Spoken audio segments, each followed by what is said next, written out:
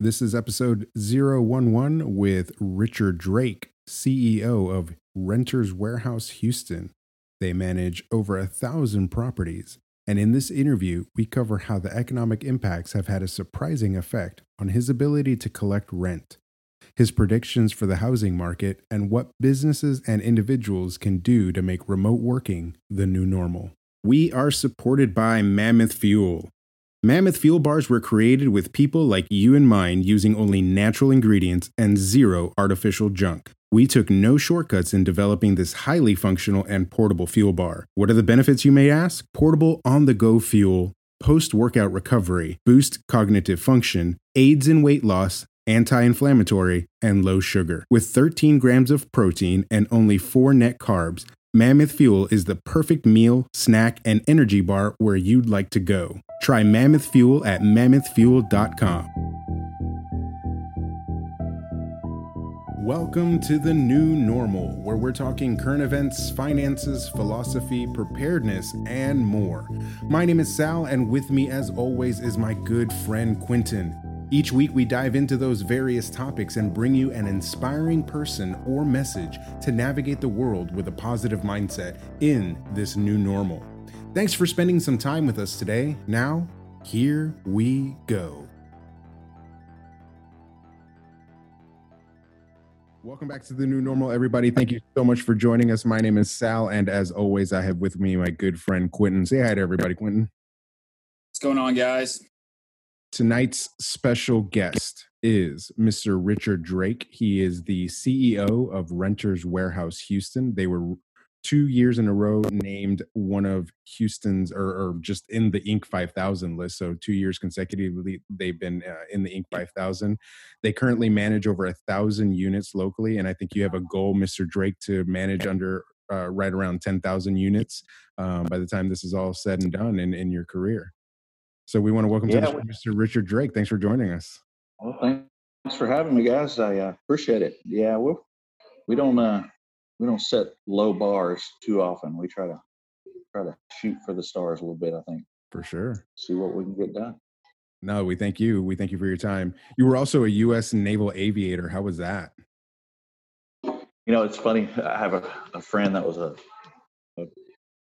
F-16 guy, and he said the same thing. Yeah, I'd have done it for free. I couldn't believe they paid us to, Nice. give a 20, 22, 23-year-old kid a airplane and say, I'll meet you in the Gulf. It's just crazy. That's awesome. Are you a bit of an adrenaline junkie?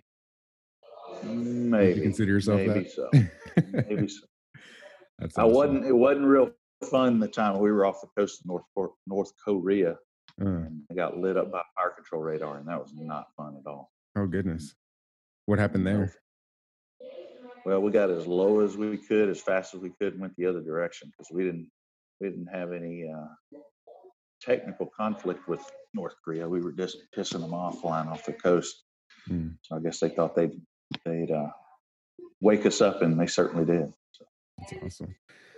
Well, I can imagine that with recent events and obviously with the COVID-19 situation, that you, as the CEO of a managing entity that is controlling the rent and payments for people who are renting their homes, and even from the commercial side, that it's been a little interesting over the last few months. Can you tell me, take me back to early January, February, what you guys were starting to look at and try to navigate, and then if you had to take a swing or a big pivot, kind of walk me through these last few months for you and the company. Sure.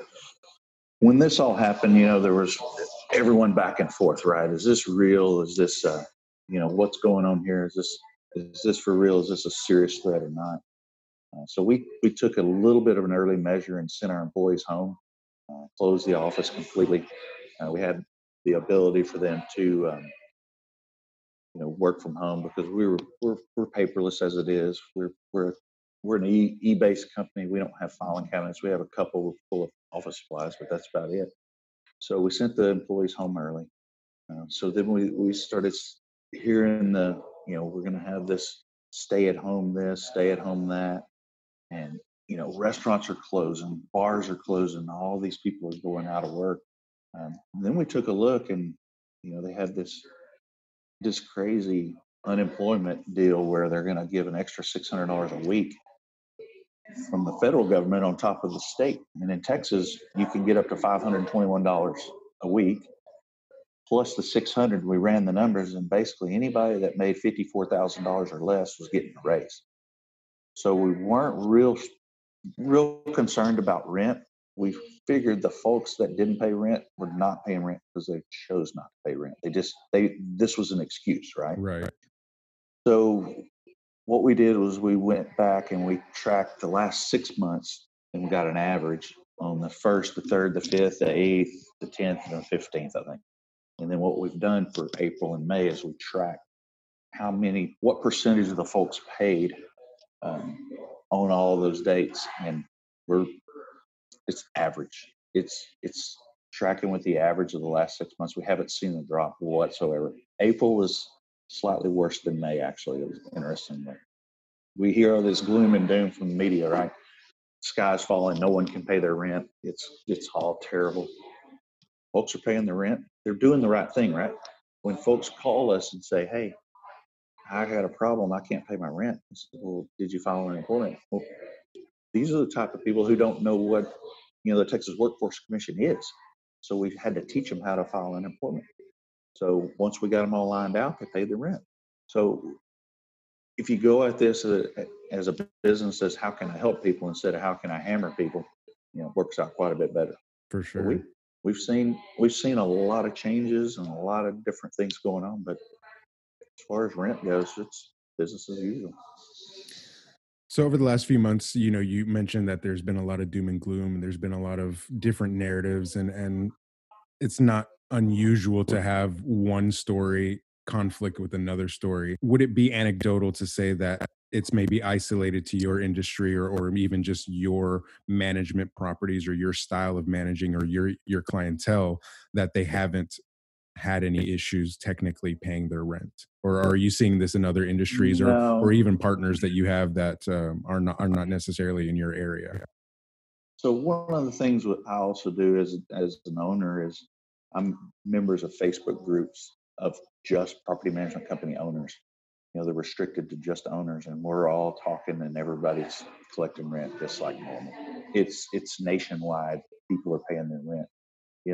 The story, there was one from the apartment association that 30% of tenants weren't able to pay their rent in April. Well, 23% don't pay on the 1st as it is. So they said 30 didn't pay on the 1st in April, so the sky was falling. So right. It's just a silly, it was a headline. It's clickbait, right? Mm-hmm. All they cared about is how many people can I get to click on my story. So good news doesn't sell, bad news sells. So yes, it's stressful.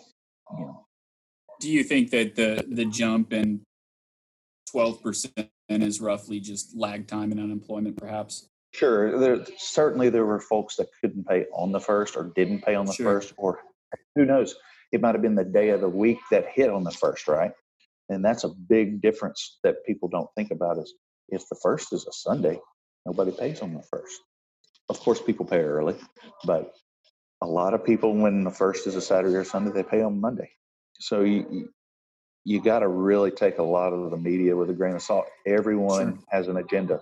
The folks that are saying we should all go back to work have an agenda. The folks say that we should all stay home have an agenda. Everyone has an agenda. I agree completely. So basically what you saw in April, you saw a marginal increase, roughly 12%, probably due to some sort of lag time in unemployment or what have you, delays. And now you're seeing an upswing in May. Is it gone roughly back down to that 21% that don't pay on time? Yeah, and for us, it was a tiny percent. I mean, in April and May both were 96, 97% of rent is paid. It's not an abnormal month whatsoever. We had out of a little over 1,000 tenants, we've had one that said, I can't believe that you're trying to charge rent during a time like this. You know what? You're first on our list when the evictions get turned on, buddy. Wow. Because I'm not going to. You have a business, you have a business and you provide a service and you charge for that service and that's what you do for a living. Just just like whatever it is that they do for a living, Absolutely. has been impacted. You've been impacted in some way too. Everyone has, and they're demonizing landlords with these rent strikes. They're talking about they're not amounting to anything. So if you have an indication of this, what's the general mood of your tenants? How are they feeling? What are some of the things they're doing to cope? And what type of dwellings are you primarily renting to people, or is it just a varied mix? Yeah, it's a pretty good mix, mostly single family. The average rent's about $1,500-1,600, but we have stuff down $1,000, and we have $5,000 rent houses. But like I said, the average about 1,600 or so. But we see a lot of people who are, to be honest, most people are pretty bored. You got domestic violence up 700%. That's something we should be concerned about. Not whether somebody gets an extra $600 a week. Suicides are up. Violent crime is up. Burglaries and robberies are way up. Those are the things we ought to be worried about, not whether somebody's wearing a damn mask at work or to the grocery store. But the sky is not falling. We're going along. Real estate's going to change, though. There's a lot of stuff going on that's very interesting in the real estate market. What are some of the changes you foresee coming in the real estate market? What do they look like? I see there's going to be a lot of demand for rental property in the near term, and I think in the longer term, there's going to be more people who thought they were going to upgrade to a bigger house. They decide not to. There's going to be a lot of people who, because of this, don't have job history. They may come out with some kind of law that says you can't count against somebody if they were unemployed during COVID. Who knows? For underwriting for Fannie Mae, but the Fannie Mae underwriting has gotten stricter, so it's harder to qualify for a loan. That means more renters, which is good for us, right? As a landlord and as an investor in single family rental property. They can't build a $200,000 house anymore. They just don't do it. They build $300,000, $400,000 houses. So the demand for that $1,500 to $2,000 rent house is just going to keep going up. So rents are going to appreciate more than normal. And I think in the very near term and in the next 3 to 5 years, it's going to continue. Where do you see the opportunity for folks who are in your industry or who are real estate investors? I have a business coach who's actually a guest on the show, Hans Johnson, who talked about, and he had his own predictions, and he was saying, within the next year, we might be seeing a very good and large opportunity for real estate investors. What is your take on that? Yeah, I think the opportunity is here. I think if you wait too long, you're going to miss. Specifically, I'm looking at Houston and Greater Houston. You'll miss it. I think the longer you wait, the more problems you're going to have with appreciation. I think there's going to be significant appreciation. I think the bloodbath is commercial real estate. Sal, you and I were talking about that before we came on. Yeah.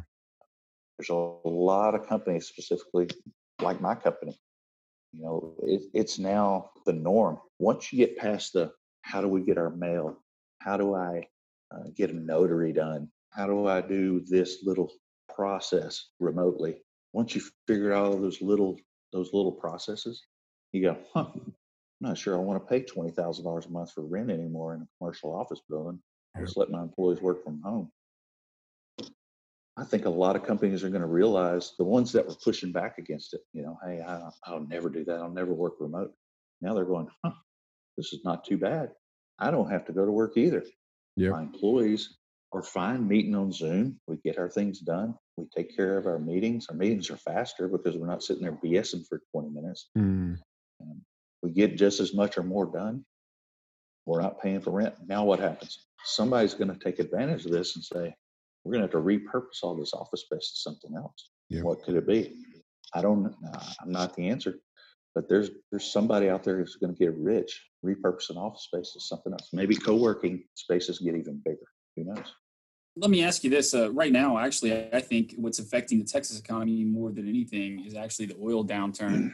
And we could be looking at a very prolonged oil downturn. There's varied estimates out there of how long. But bottom line, when oil's down in Texas, the entire Texas economy goes with it. How do you feel that will affect the economy? And do you think that will affect the Texas economy much more than COVID ever did? think it will. It already has. I think it will, but it's not like it was in the 80s. In the 80s, for instance, Houston was oil, period, right? We've got tech companies, we've got medical. Yeah, is it a good thing? Not necessarily. They say you're not a true Texan if you don't like $80 barrel oil, right? But look at Austin. It's a damn It's a Silicon tech center. Valley, Yeah. Texas, right? Dallas, San Antonio, Austin. They're not really as invested in oil as Houston is. Houston could take a little bit bigger hit, but houses are still selling. Houses are still renting. It's not. It's not slowing us down. Oh yeah, it's slowing us down, but it's not shutting us down. And a lot of these oil companies are getting better and better at getting this oil out of the ground. And so if it's 20, 30, $40 a barrel, it's not the end of the world. Now, some of them, there's going to be oil companies that go under for sure. They already have been, but we've got we got the refineries. You got to refine, and they make money on a spread. They don't care what the price is. You've got transportation. They got to move it. All the ancillary services are still there. The only people that are really hurting are the people that are producing. Yeah, it just seems like a good incentive to continue lowering the lift cost of oil. Yeah, and we've seen that continue over the years. Yeah, you saw Saudi Arabia trying to make us go broke by continuing to lower prices, and then we just got better and better at getting it out of the ground, and we went, try again, buddy. They act like they're our buddies, but they're not. Yeah, and they smelled blood in the water, and basically we've talked about on the show they did that on purpose. And hopefully we really start to rethink our relationship with them and insulate ourselves from situations like this. We've both been over there, and that there ain't half a dozen people that like America. Yeah. Talk to me a little bit more about the remote work opportunity. So you've sent a lot of your employees home, and there's always that fear. I remember when I read the book Remote by the company who now is 37 Signals. The CEO of that company wrote a book called Remote on the culture of remote work, and I heavily promoted it within my own company and sent it up to the boss. I'm like, hey, could we try it with me? Right. Because one of the things in the book is take it to your boss and say, hey, can we experiment? I will do it for 3 days a week and see what happens. If I'm less productive, then I'll just come back. But studies have shown that people are more productive. Right. So especially in Houston, I know I would spend anywhere from an hour on a good day to 2 hours one way getting to work. A lot of people could be spending that time a lot more productively. They could be spending it doing the work. I mean, that's on average 4 hours a day extra that you could be spending on work. Think about your work-life balance now. If you have 2 to 4 more hours to spend with your family, you work the same amount. Let's say you don't work a minute more, but you spend 2 to 4 more hours. How much more happy are you as a team member? The challenge people have is, can I build a culture? Can I maintain the same culture when people aren't together constantly? Because part of that culture in a lot of companies is that camaraderie of being in the same office together and having the team lunches and go out for monthly birthday lunch together and do these things together. Everybody gets one cake and you got to share it, right? We had to do that. You get too many people, you got to share the cake. But otherwise you'll have a birthday cake every 2 or 3 days. It'd be a huge win-win for companies. You lower your operations costs, your fixed costs, but then you could also potentially increase the marginal utility of your employees. And so your utils go up, and then it's a huge economic boon to you. One of the big concerns that the government has and people should have is remote. We call them remote team members. We don't call them virtual assistants. They're not virtual. They're real people, and they're not assistants. The hell, they could be the boss. But you can hire a person that is equivalent of a $40,000 or $50,000 person for $7 an hour in Mexico or the Philippines. Right. And now people are going to start reconsidering that, where they were afraid. I can't ever do that. I can't have somebody. I can't walk up behind them and check on them. You got technology that takes a screenshot every 6 seconds of their computer, and they got a camera on them all day. So are they a bigger risk than a person down the street? You could argue that they're a better risk because they appreciate the dang job. You don't have to beg them to come to work. Yeah. You've got this entitlement mentality in America now. One of the things interesting that I've noticed is with the unemployment being so much money, people can't get their employees to come back to work. They have to take a pay cut to come back to work. And now, if you work for me and you say that, you're going to go find another job because I don't need that attitude. There's been so many stories of the repercussions of this unemployment where, I mean, whether you're talking about a bar or restaurant, whether you're talking about even a nail salon, these employees are actually disgruntled employees now because they are being asked to come back to a job that is not paying as much as unemployment. And so how do we contend with that as business owners? I mean, does the answer become, well, we'll just pay you more? Or do you just say, enjoy the unemployment, I'll find someone else? Well, I would say I'll find someone else. My wife, interestingly, was mentioning, are we going to have to, is that going to cause wage inflation because you can't get anybody to work? And I say, tell you what, I'm as red-blooded American as the rest of them. But if I have Americans that don't want to work and I have a Filipino that does, you know what? I'll hire the person that appreciates the job. Hmm. Like I have one employee that we furloughed. She has a very serious medical condition, and she was so concerned about trying to deal with chemo and deal with trying to get work done and feeling like terrible. So we said, look, we'll furlough her, and she got to do her unemployment, but she's begging to come back to work.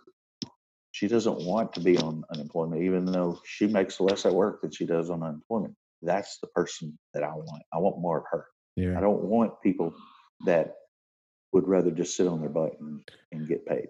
I also think that goes back to just the media creating this false dialectic, this false conversation, this false narrative of rising to the top, the stories of these quote unquote disgruntled workers who don't want to work. I think the majority, like you said, truly do want to go back to work. They don't want to collect unemployment, but the media keeps pulling out these stories of so and so business owners fighting their employees to come back to work because they're making more on unemployment.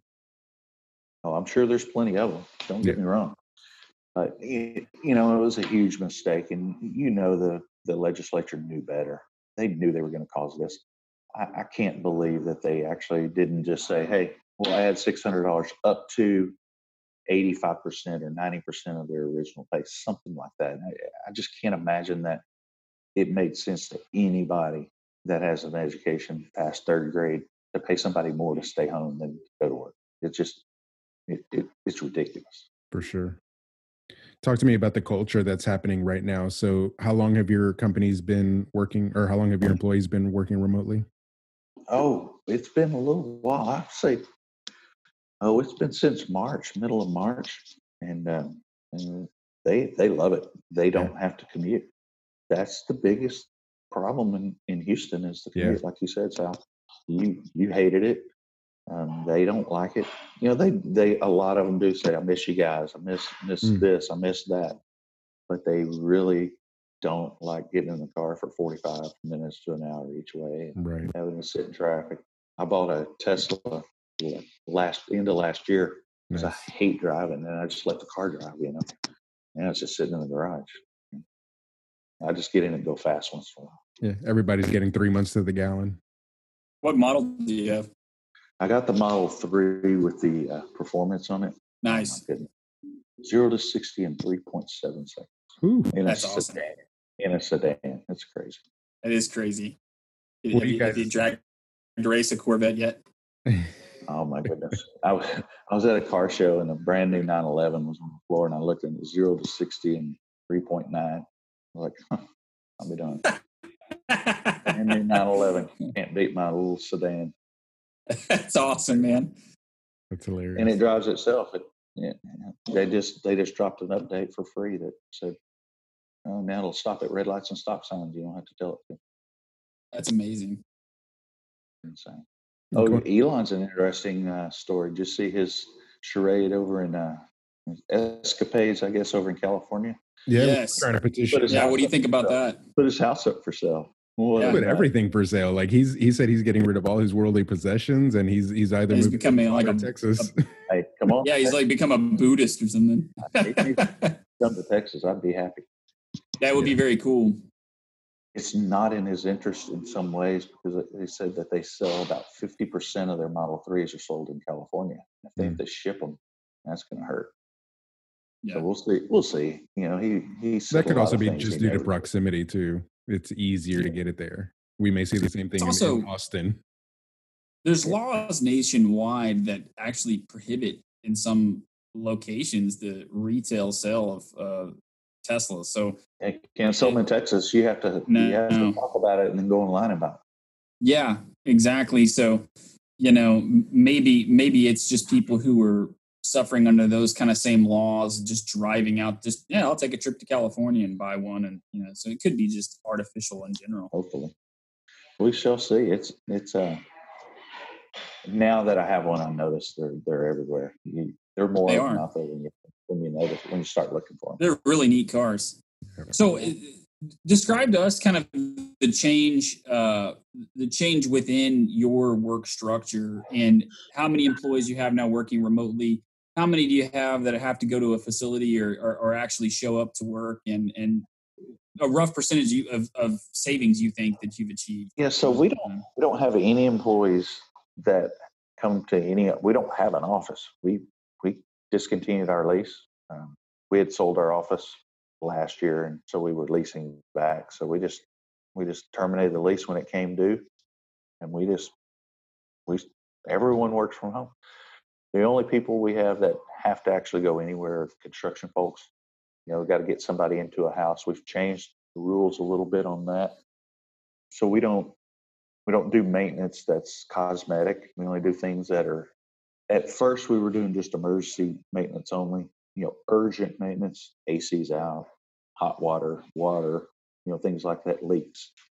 And then we went to, as they started loosening up, was it last Monday in Texas? They kind of cut loose with the restaurants and all that. So we went to anything that is, anything that's not cosmetic.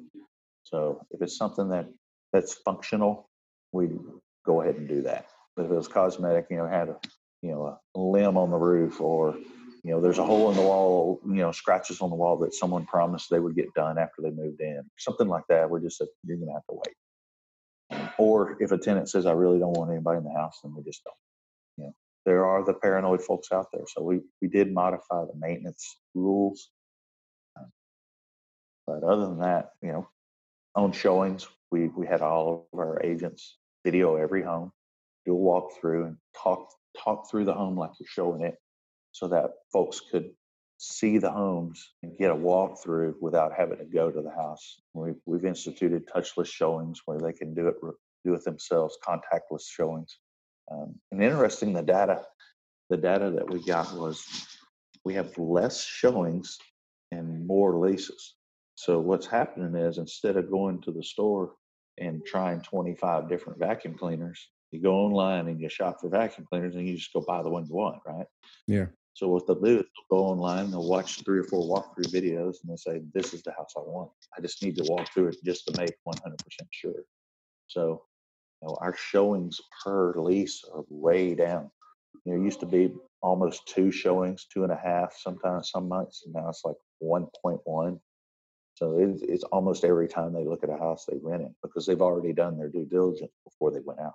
And it seems like that's a So traditional online buying model where people have been doing the research. 80% of research is being done online for that vacuum cleaner, for whatever product that they're looking for. Now that mentality is just shifting over into this new normal, into this different space, a different They don't want to industry. walk through a dozen houses. Yeah, they don't want to walk through all these houses. Mm-hmm. So I've been hearing reports that there's been, a shortage of building supplies, appliances, those types of things, and that the lead times on some of those items can be kind of extreme, like up to 6 months on a refrigerator or something like that. Have you seen any of this? Or these reports, do they have any credibility? Not really. I think if you wanted to cherry pick and pick one model, you could find one. But if you're not the pickiest person in the world, just pick a different refrigerator, different stove. There's certain things that are sold out, and, silliness of the toilet paper shortage and things like that. Yeah. There's no Clorox cleanup in the store, right? So there's no, what do you call it, sanitizer. But other than that kind of stuff, this is interesting too. I just fired my dentist today. He charged $8 for personal protection equipment for my son's checkup. We're So seeing he that just in got some fined. restaurants. We're hearing reports of restaurants that are having a surcharge or, some sort of extra fee on top of their dining experience. So now you're paying for the food, you're tipping the waiter, and on top of that, there's a surcharge of something on top of the Wow. bill. So, I mean, if you really want to start hurting businesses that are opening up, or if you want to hurt your own business, you start implementing these things. Like, let Yeah. people go back to some modicum of normalcy in their everyday life.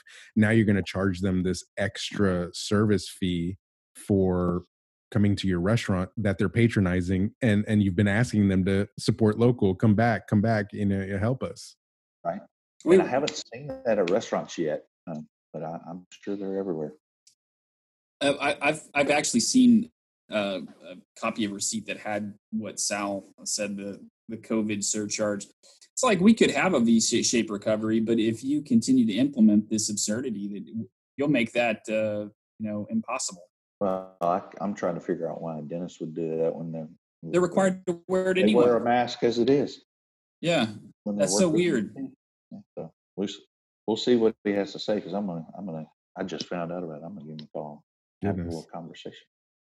What are other business owners in your circle of influence talking about right now? What has their experience been over the last 45 to 60 days?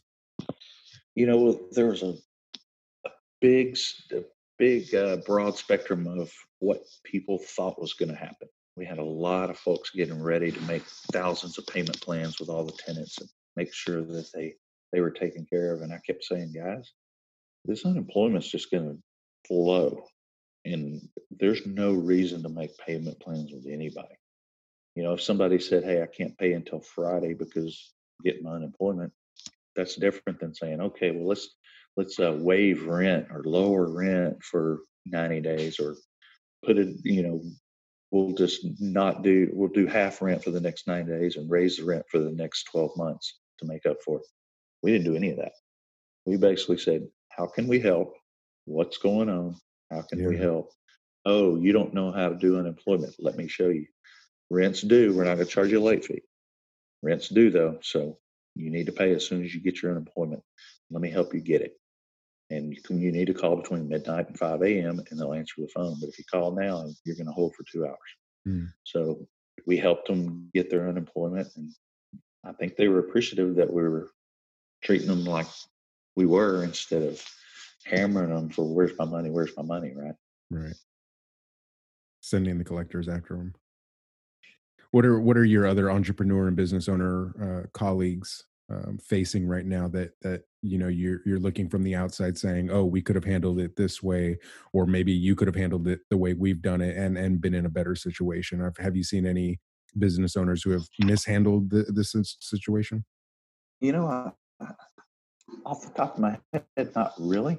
I think the thing that is happening now, and Sal, you and I spoke about this earlier, is we see that, I hate to say the word opportunity, but there's change. And, you're new normal, right? Like you said, things are different now than they were 6 months ago.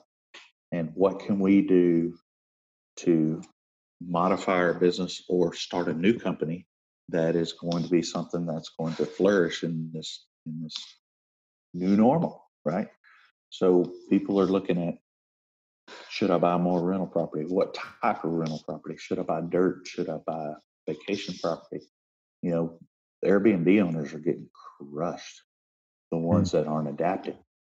The ones that are adapting are doing fine. So Adapting how? Well, what they did was, it depends. So if you're in a destination place, if you're next to Disney World, you have a problem, right? If you're at a beach, you need to say, hey, I'm going to market to a family that just needs to get away, right? And folks are, my buddies that have Airbnbs They're completely full because families are so bored. And they're marketing directly to families and saying, "Hey, Yeah. take a week, take a." They went to a 2-day minimum instead of 3. Did different things for families, and they've done very well.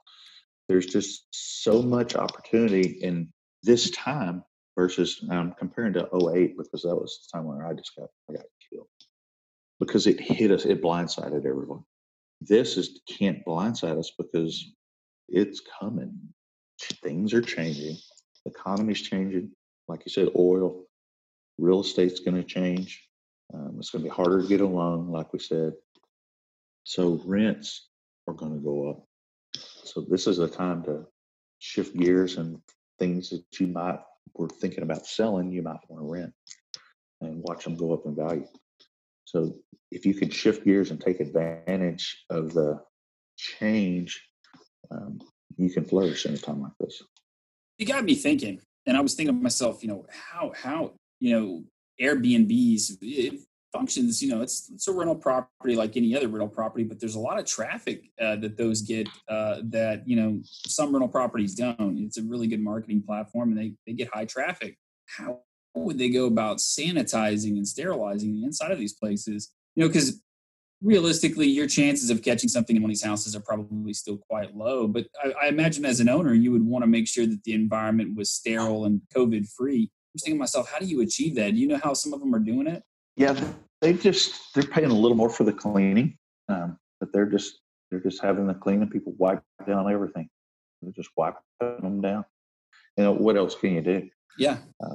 But I think the interesting thing is what happens next year when it gets cool again and COVID comes back. If there's a cure or there's some type of way to stop you from getting. I guess there's a company out there now claiming that they have something that will stop it from entering healthy cells in your body completely, and you can open up the world right now. We'll see. It's a public company, so pretty risky to say that out loud if you're a public company and it not be true. But if something happens where they can stop people from being reinfected, the V is coming quick. If they don't, and we continue this drag out, I'm not sure about a V, but we'll come back. It'll just be slow, but then there'll be relapses every year, just like the flu. So we got to figure out, how that's going to pan out. Right. And do we lock down incrementally, intermittently every season? And does this become this ebb and flow of business opening up, shutting down, opening up, shutting down? And does that end up eroding an economy faster than if we just said, you know what, we're just going to hit the reset button? Right. And so this has got a lot of people thinking, and if they're not forward thinking, I think so many people, we've said this on the show a few times, too many people are in the mentality of today and maybe even tomorrow, but they're not thinking about next week and 2 weeks from now, 2 months from now, and then ultimately 2 years from now. And that's where people should be thinking. So I was re-listening to one of our earlier shows where we talked about food shortages, and this was late April when we were talking about food shortages. And now today, coming across my news feed is my local Walmart has nothing, no meat, nothing on the shelves, and that's of course anecdotal to my local one because there's one just across the river that is full of meat. And so you start hearing these stories, but at the same time, you're like, people aren't thinking about these things, or they'll hoard. So what do you say to someone who is sitting on their hands, either a business owner or just a layperson, someone who's sitting on their hands and just waiting for the next thing, waiting for the shoe to drop, or just waiting for the next, round of COVID? Yeah, I'm not sure it's a good idea to sit and wait. It's certainly not a good idea to go buy all the insulin out of the HEB. That happened in my town. Someone bought all the insulin, Wow. so no one else had any. You go buy all the baby wipes because you think you can clean your house with baby wipes for the next 10 years. It's ridiculous. And now people who have babies don't have wipes, right? Yeah. So the silliness of all that, but I don't think, it's kind of like chemo in a way. Sometimes the cure is worse than the disease. which the president said he didn't want to happen. It's rough. I mean, what are the consequences of forcing this state? Like you said, suicide, depression, spousal abuse, child abuse, all these things that are happening because we're being forced. And is it the right thing to do? I can't say that it's not, but it's certainly not a good thing. It's not a good thing for the economy. It's not a good thing for people's mental health. I guess being alive is better than not, but there's a whole lot of folks I think out there that have it or have had it and will never know. And the death rate's probably not near what we think it is as a percentage. We talked about a couple books that you were reading before we started this show. Can you tell me what are some of the things that have mentally prepared you over the last 3 months to be where you are today? Is there any one author or book that you read prior to this whole COVID situation that you were able to draw upon for inspiration on how to be a good leader or how to navigate your business during these obstacles? I read that David Goggins book, Can't Hurt Me. He was a Navy SEAL, and he's just a neat guy. He was, he grew up abused by his father, and ended up his mom and him had to run away from the dad. And he talked about, callousing your mind and basically trying to show that when you think you're 100% done, you're at like 65% of your capability. And a lot of times it's easy, especially for an entrepreneur, to want to give up and say, "Oh, this is never going to work. This is not going to happen." They say entrepreneur. One day you're shopping for Ferraris, and the next day you're wondering if you can make payroll. So it's kind of this roller coaster ride. But that book was fantastic. The other one was, what's the one we were talking about? The Extreme SEAL, Ownership. the others, Extreme Ownership. And that's a great book on leadership because Very good.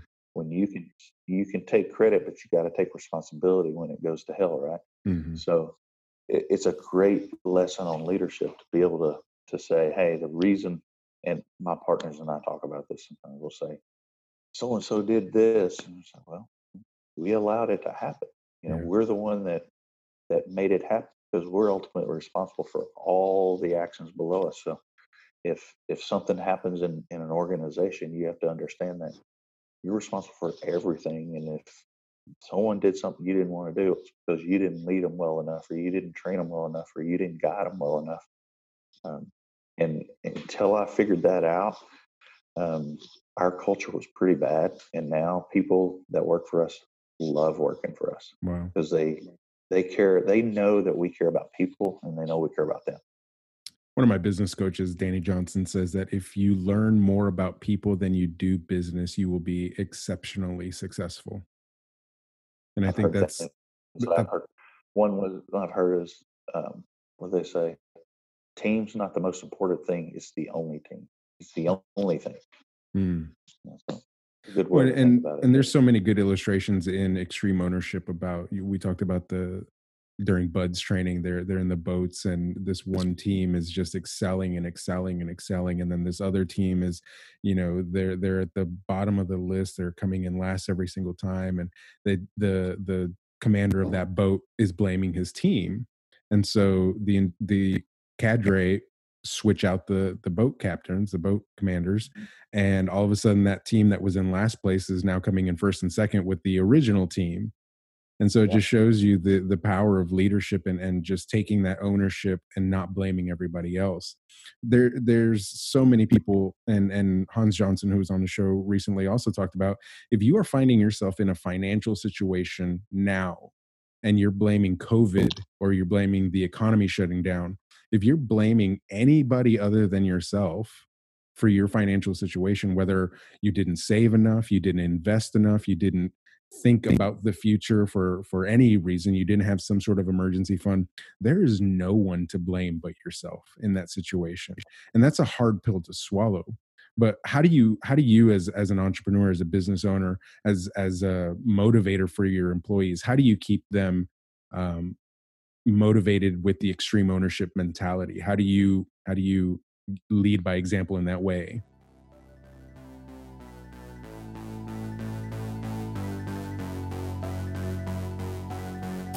We are supported by Ariel Digital. Ariel Digital is a full-service digital marketing agency that specializes in custom-designed websites for small to medium-sized businesses. Whether you need a simple one-page bootstrap website or you're ready to start selling your products online with an e-commerce website, Ariel Digital is equipped to help your business. Go to arieldigitalmarketing.com/new normal. That's ARIEL digitalmarketing.com/new normal and save 20% on your custom website today. Man, that's a good one. We basically told our people that we care about people. Do the right thing. Money will always come. We give away money when sometimes it's not even, we weren't even wrong. But it was, when you look at it, it was the right thing to do. We had a couple that had a tenant that moved out real quick on them, and we have a thing called a tenant warranty at Renters Warehouse where we will find you a new tenant for free. Well, they were so afraid they didn't want to rent their house again, and one of my employees like, "But Rich, you said do the right thing, and they're so scared they're not going to rent again." I said, "Well, they have the tenant warranty. They can get a new tenant, but they're not going to do it. They're afraid." I said, "Give them their money back." And it was like $1,700. I was like, golly. But she's talked about that for years, that we mean it when we say do the right thing, right? And if you show the employees that, I'm not just saying do the right thing, we actually do. And when something happens and, an employee has a problem and we go take care of your family, we'll see you when you're done, and we keep paying them, and they come back and they're so appreciative and they bust their butts because they knew we cared about them and we knew that family was more important than work. And those are the kind of things you have to show them, and to show them that you care about them and you care about people. And that's really worked well for us. It was not worked well; it just is. Right.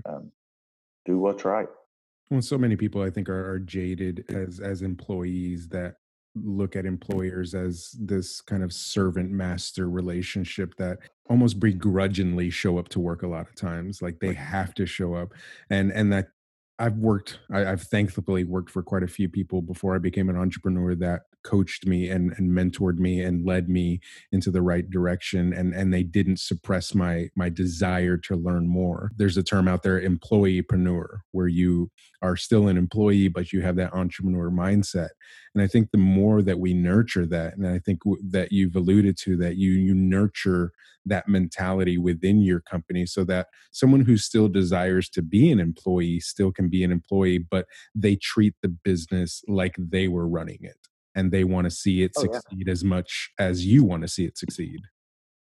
We constantly ask for feedback on our process, on the way we do things, and we've made wholesale changes to a process or two because some entry-level employee thought, well, why are we doing it this way? We'd be more efficient to do it that way. And we change it. Why wouldn't you? If it's a better way. And we continually encourage them to bring things up if they see it. And we may say, there's a reason why we do it, and I'm not going to tell you why. Or we may say, that's a great idea. Let's change that. The other thing, when Hurricane Harvey came through, the entire management team, I was there on a Saturday taking phone calls from tenants and owners, making sure tenants were alive, making sure their house wasn't flooded, making sure owners knew whether or not their house was okay or their tenant was okay. We were all up there taking calls. We had one email address everything was being funneled into, and one phone number everything was funneled into, and multiple phones were ringing, and multiple computers were logged into one email, and we were all taking calls and getting it done. When it hit the fan, we all had to work together and get it done, and they remember that. What are you doing right now with your employees to try to keep the morale up, keep the spirit up, overall just improve their outlook? A lot of people, like we talked about, they're at home, feel isolated, they're bored, starting to get depressed. Just being in your house for extended periods of time can be depressing, and it can be made worse depending on wherever it is that you live with your unique subsets and problems. But what are some of the tools and suggestions you would give to people who are suffering from isolation right now? And what are some of the things that you've implemented within your own company to try to boost morale? We haven't done a whole lot. We do a weekly all hands Zoom meeting, and we give each other a lot of lot of ribbing and things like that. Try to keep that similar camaraderie that we've had at the office, but we really haven't. We have planned a happy hour or a lunch as soon as we're allowed to convey that or get that many folks together. You know, the government's telling us what we can and can't do right now. I love that. But we haven't done a whole lot really, other than, we continually, I have one team that manages my personal rent houses, and I, brought up at our all hands meeting in front of the whole group how appreciative I was of the continual updates on my houses and things that really made me feel good to know what was going on with all my houses. Just kind of gave them a little pat on the back in front of the rest of the group. We do a lot of video. We use a system called BombBomb, which is you can integrate video into video your emails. So we've increased BombBomb quite a bit to keep that face to face. But they seem to enjoy it. I mean, other than we miss each other. They seem to enjoy being at home. But yeah, that you kind of planted a seed in my head. I think I need to think about that a little more and maybe consider some things to do to keep that level up. If you get a chance, read Remote. It's a very short book. Yeah, I read it. Oh, you have read it? Okay.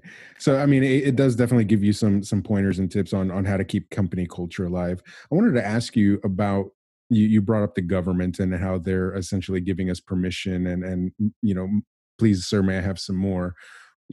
What has been your outlook with essential employees or essential businesses being allowed to stay open, and essentially the government telling us who can win and who can lose in this economy? We have Big Box, who is selling maybe at most 25% to 30% of actual essential goods, but everything else is just open for them. Whereas you have service industries and you have other mom and pop small businesses who are just on the sidelines waiting, foaming at the mouth at this point in some locations where they're protesting with 3%ers with AR-15 saying open up, open up, open up. What is your perspective on the government picking and choosing at this point? Yeah, it's pretty interesting to say, I have to, have a 2x4 or I'm going to die this week. I got to go to Home Depot and get a 2x4. Now, if you got a toilet that won't flush, it'd be nice to be able to flush it, but I can fix it with a paper clip and wait until it opens. But it's an interesting conversation. We could do an hour on this one, but what they consider essential and not essential, it's a puzzle to me. What they decided was essential and not. I just can't believe some of the things that they call essential. I can't believe they won't let people get their hair cut. That's the silliest thing ever. If they're going to let you go to, Home Depot, why can't you get a haircut? So I don't know why we let them make any decisions. All they care about is getting reelected anyway. So you were a naval aviator, and I know you're familiar with Alpha Strike protocols and continuation of government and stuff like that, and the various steps the government would take to ensure the survivability of the nation. And I've gone on many rants on the show recently about basically we've been paying since the 40s taxes that fund and subsidize various industries and procedures that facilitate continuation of government protocol. Okay. We made civil defense rations, we've made humanitarian rations, we made hospital ships for this. We've made some sort of compatibility with nuclear reactors on Navy ships to power certain critical areas of the country just in case. Right. But for whatever reason, the government is very keen on giving out actual aid. I'm talking about real aid, food, essential items and whatnot to anyone in the world who asks for it or has a need. But whenever America could probably use from those things, crickets. We end up now getting double charged where we've paid taxes for all of these goods we are not allowed to have. But at the same time, we're being charged when many people are out of work, and they do have bills as a priority. Many people are out of work, and maybe they have shortages in their area. Maybe the food producers have done away with large portions of their crops or livestock. And now they're struggling one way or another. And no response, no aid, but they get the opportunity to go buy that aid from corporations that are deemed essential. And it seems really strange. I've said on before, if you'd have told somebody during the Bomber Gap or the Cuban Missile Crisis that Sears, IBM, and Piggly Wiggly would have been responsible for the recovery and response effort, people would have been rightly outraged. And I just wanted to get your opinion, coming from somebody who does understand a thing or two about how these things work, what you think about that. It almost seems as if it's a consolidation of the ogolopolies that we have in this country, eating up market share from the little guy.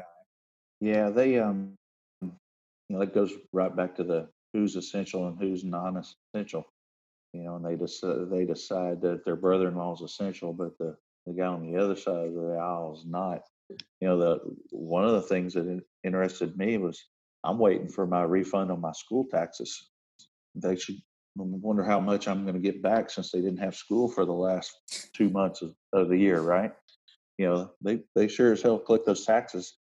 Yeah, we've been paying for decades for aid to go to countries that hate us. I'm a little jaded and a little frustrated. Being in the military, is management by crisis. They can't manage their way out of a paper bag, to be honest.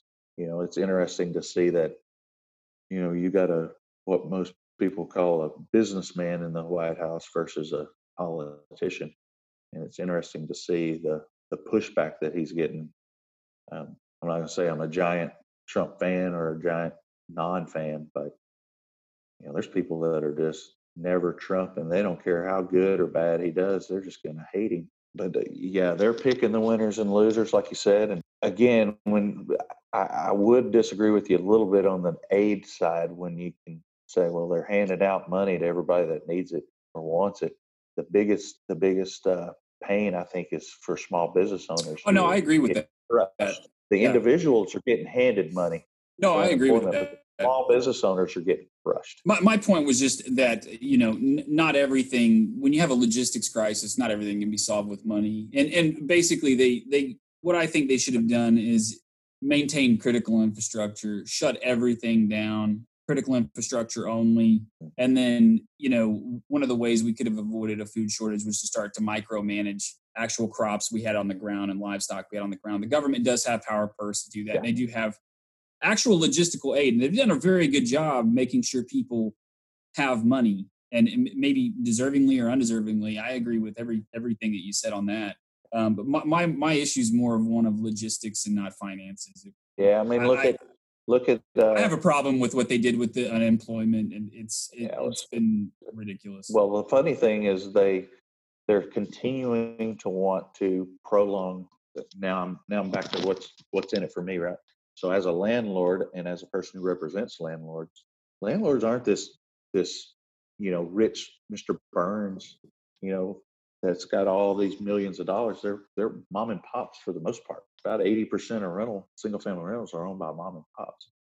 Well, they're continuing these, bans on evictions. You can't charge late fees. You can't evict anybody. And maybe we should cancel rent, maybe this and that. Well, what do you do about all these landlords that have mortgages? And what do you do all these landlords who can't pay their property taxes? If you're going to not make anybody pay their rent or not make them do this, well, what's in it? How are you going to, you're just going to make rent higher down the road if you screw the landlord today. So I don't know why they pick, I guess I know why, because the tenant is the little guy in the equation, right? That they can make a better story. And it's class warfare. It's class tactic. Mean, evil landlord. Yeah, it's a continuation of the left's tactic of class warfare. Anytime they get a chance to initiate class warfare, it begins. Identity politics, class warfare, whatever. Any chance they get, they jump. Well, they say never let a good crisis go to waste, right? Absolutely, that's their motto. What has been the hardest thing for you in the last 45 to 60 days to 3 months? What's been the hardest hurdle for you guys to overcome? It hasn't been bad at all. We're losing a lot of revenue because a lot of people aren't moving as much as they normally would. So we're losing revenue from that. We're not allowed to charge late fees, so we're losing a lot of money on that because people pay late. It's a contract. So, the government stepped in and said, you know what, this contract doesn't mean anything. This one over here does, but the one you made with your tenants doesn't. We're going to change the terms of your contract unilaterally, and you can't charge what is owed. But what we've seen more than anything is owners saying, how can I help my tenants? And tenants paying their damn rent. That's great. It's been great. I mean, I hate to say it, but it's been fine. There's not a big challenge really, other than, the occasional nut job that wants their AC fixed in 15 seconds, or something like that. But, that's normal. Do you think this is across the board, or do you think it's just because we live in a very courteous, polite, and respectful state? A lot of good folks here. Yeah. Our demographics are unique. Do you think this is a Texas thing, or do you think we're seeing this type of unity and understanding across the nation at this point? I've seen it, in my owners groups left and right. They're like, my tenants are paying like they always do. My tenants are paying. My owners are being as generous as I've ever seen. I can't believe it. I think it's kind of like this, when you see the rent strike story and the, ban rent stories, it's not real. It may be real, but it's not significant enough to really affect many people at all. It's just a small little fringe group. And the landlords are going, how do I help my tenants? And the tenants are going, how do I pay my rent? And they're not part of that whole dialogue, right? They're just living their life and doing the best they can. And a landlord who can help is helping. The ones that can is struggling, and making, we just make sure the tenants pay the rent. I think that's really important that people need to hear that, because the news can obviously have a negative narrative that's constantly being pushed. And Mark Twain says, if you don't read the newspaper, then you're misinformed, or you're uninformed. If you do read the newspaper, you're misinformed. Fantastic. And so it's interesting that, if you can just step away from the news and have actual conversations like these, then you might come away with a better outlook on society as a whole, because you would think that there's riots in the streets happening right now over rent or mask versus no mask. And you just talk to the next person next to you and you're like, yeah, I think these masks are pretty silly. I wish I wasn't wearing one more right now, but my employer's making me. Or if you're at Tractor Supply or Walmart, they're making them. I know some restaurants have just pretty much said, to hell with it. We're not going to wear masks. And if you want to, it goes back to the personal choice. If you want to, you can. We're not going to force you. I know that there's a restaurant here locally that was making their employees wear gloves and then use hand sanitizer on the gloves and wear the same gloves all day. And you just start to think, I'm like, how far do we go with this before we just take a step back and say, maybe we should just use hand sanitizer on our hands and be a little bit more due diligence with our cleanliness, more so than we should have been or have been in the past. I saw a sign that said no gloves allowed, and they said these gloves are meant to be used and thrown away. Yeah, they're not meant to be worn all day. If you're wearing them all day, you're just spreading stuff around. Yeah.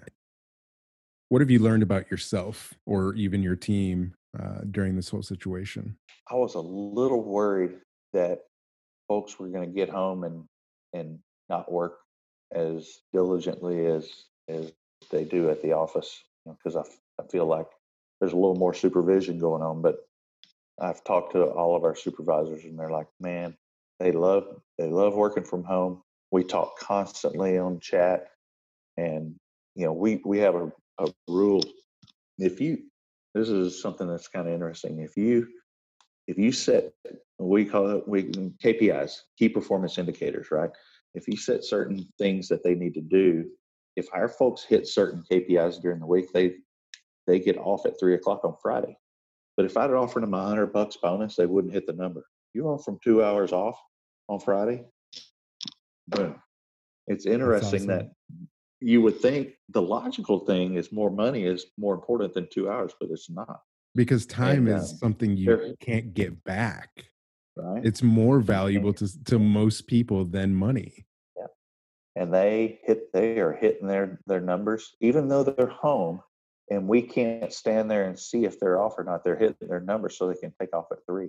Yeah, And they're hitting it more now than they did when they were at the office. that's amazing.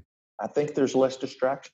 They're not sitting there across the room from each other saying, "Hey, what about this?" What they have to figure things out. And I think they're maturing as employees too, because uh, they have to problem solve, because it takes more effort to type a question to their boss or pick up the phone and call their boss than just to figure it out. Yeah, there's the water cooler factor too. It's nice. Exactly. It's nice to get that 2 hours off early and not have Oh, to yeah. have that Houston commute. You know, I'm already home.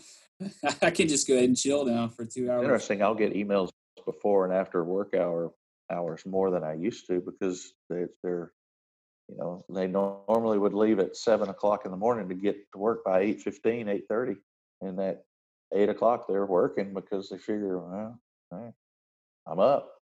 I saw a Let's great get it done. meme the other day that said, "I'm starting to sleep on the couch, so my commute to work is much faster." I tell you what, this has been the greatest era of memes in a long Oh time. yeah, I mean, the internet people are does not so disappoint. Rich, if you had a billboard in Houston right now that you could advertise, not your business, but a message, what is the message that you would want to give to people right now who are either down in the dumps or trying to figure out what their next pivot is going to be? Oh man, don't do that to me. Caught me off guard on that one. I'd have to think on that one. I could come up with a good. Yeah. I think Quentin's got one. What do you got, Quentin? What would you say? I don't know. I would actually have to think on it too. I would actually have to give it some thought, because That's a great question, though. it is. Yeah.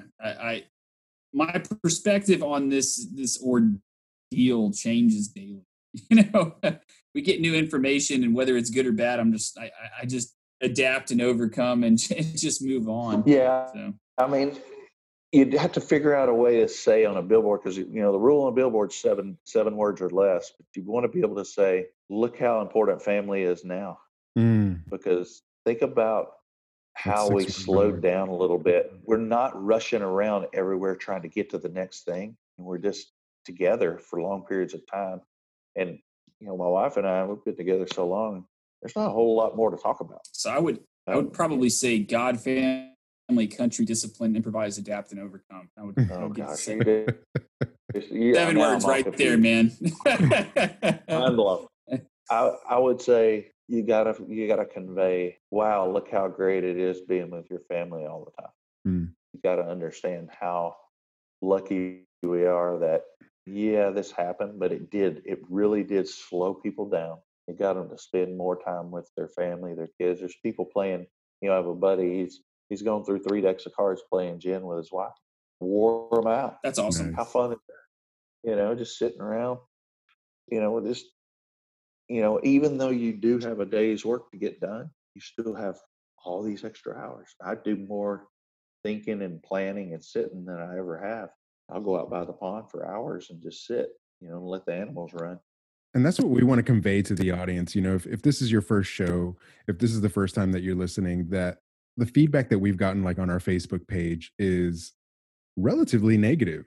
They're saying middle finger to your new normal, or they're saying screw your new normal, or anything that's not normal is abnormal. And our retort to that is just always, if you listen to the show, you will understand that the new normal doesn't have to be this negative thing. If you change your diet,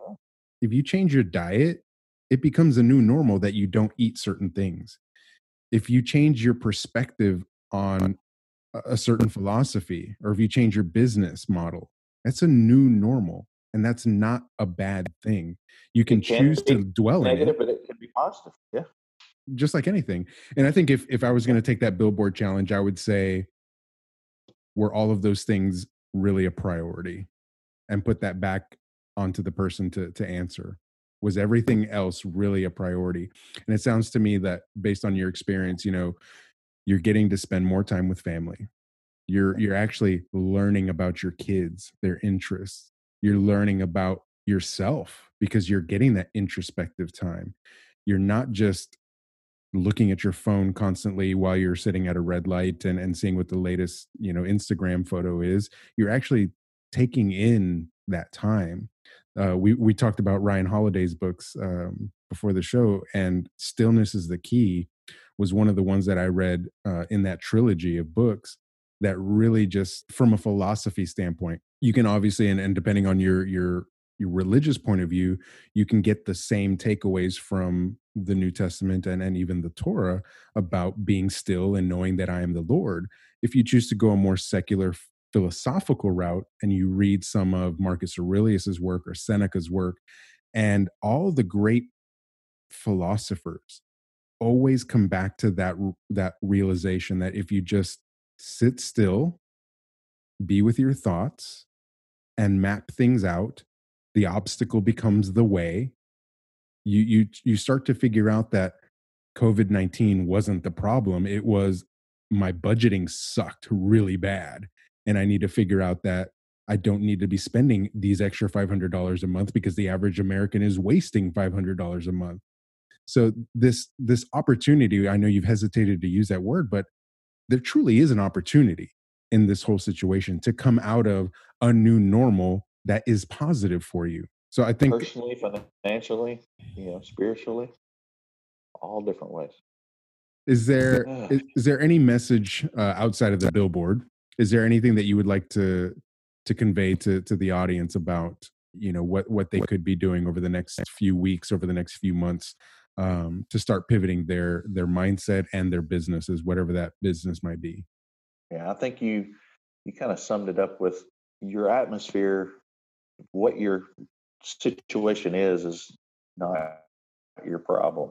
Your problem is lack of preparation for it or lack of effort on your part. For the most part, people go broke. That the people that most Americans, like you said, they can't afford to miss one day of work, or they're going to miss bills. I don't understand how people live like that. And unfortunately, fortunately, 98% of the people, population do, right? So 98% of the population will be dead or dead broke by the time they're 65, and 2% of the population live life differently. They pay themselves first. Maybe this will change some people's outlook, and they will actually plan. For the most part, people go back exactly the way they were before, and they'll spend every penny they have and be broke every single day of every single month. Hopefully this will change some people's outlook. And there's a really sad reality that, God, I forgot what the actual percentage was, but I'm just going to say 60%, somewhere between 60 and 80% of people who pay off a debt, all of their debt, they become debt free, right? They're on Instagram, they're whatever, they're on the Dave Ramsey show screaming, I'm debt free, go right back into debt within 2 years. All right. All of my grandparents, survived the Depression or grew up as the GI generation or the greatest generation. They left something, they left something, and not just belongings, but they left financial security for a lot of their children and grandchildren. And they didn't do that because they, went out to eat for every meal or because they threw away everything. They didn't have a disposable culture. And they saved every penny they could, and they lived well within their means. And they just, were overall modest, hardworking, and saving. I don't know what you want to call it. They didn't really have a doomsday mentality, but they, they had a scarcity mentality, and they have a don't waste mentality, right? Yeah. Not that they no such thing as a disposable culture. It's not they needed something or didn't need it, but why buy a new one when the one I have works? Exactly. Why get rid of it? It's fine. Or I could just fix it. Why spend $200 when I can spend $10 in parts and a couple hours of my time and make it work again? I was at my parents' house today, and same toilets are in there that were there when I was there, and my dad and I fixed one of them. He's there. My mother, I tried to tell her, Tillamook cheese is awesome. It's the greatest cheese ever. It is good. It costs more, but it tastes that much better, right? It's good. There's certain things you can buy at the store, right? If you buy beans are beans, right? But if you buy, generic cheese or Tillamook, it's different. She's like, I like the cheese that I buy right now. And if I don't know what I'm missing, I'm fine with the cheese I have now. and she's not going to go buy it. She won't try it because she might like it, and then it'll cost her more. But she has plenty of money; she could buy it. She got $1,200 vacuum because she wanted it, but she doesn't spend more on cheese because the cheese that she likes is fine. And why would I spend $1 a pound more? I said, but it's that much better. And she's like, I don't care. Well, you bring up a good point too, because that was a generation that knew to buy once, cry once. Buy once, cry once, buy quality, and keep it for life. And for whatever reason, man, my age group, millennials and younger, I can't say. Me and my wife have been pretty broke. So we in the past, and we do save things, and I do fix things. I've got a good tool chest, and I hold on to stuff. But I can't say that about everybody in my age group. And you had a good example, though. I did have a good example. He does, and I did have a good example. And but everybody else is very disposable. The culture is very disposable, and they'll buy the same item 4 or 5 times because it's like, well, I don't want to move it. I don't want to move it to my next apartment. It has a crack in it and looks stupid, and I'm going to get a new one. And it's just, I've never really done that. And I've been very fortunate that over time, even though I've been very broke, I've amassed really awesome furniture and appliances and hardware and tools, whereas a lot of people haven't. I hope this is a reconsideration of our spending habits and what we find important and how we manage our, logistics in our households. Yeah, I've never heard the buy one, cry one. That's so true. You spend more on quality, and in the long run, you save. Yeah, absolutely. Well, hey, I want to really thank you for coming on the show tonight, man. You're, a personal friend, and I wanted to, and I'm sorry I missed lunch with you and your son in Aggie Land last year. I had something come up last minute. But there's a lot of hate right now on landlords. I see it all over the internet. And don't get me wrong, there's nasty landlords out there. It's like any other profession, right? But I wanted to put a face to one and let you talk about what it was that you were doing and how you were helping your tenants, and how, we really are all in this together. Basically, everyone's having to deal with this in one way or another. And not every, profession that you deem to be part of the 1% or in law enforcement or whatever, and they're not allowed to get you. And then most of them are normal people, and they're just trying to make it like you. Yep. Absolutely. So I really appreciate you coming on and putting a face to it. And it's a great show. Thank you. Yeah, I really appreciate it, guys. Sal, it's a pleasure to meet you as well. Very good to meet you. As always, ladies and gentlemen, stay safe and welcome to the new normal.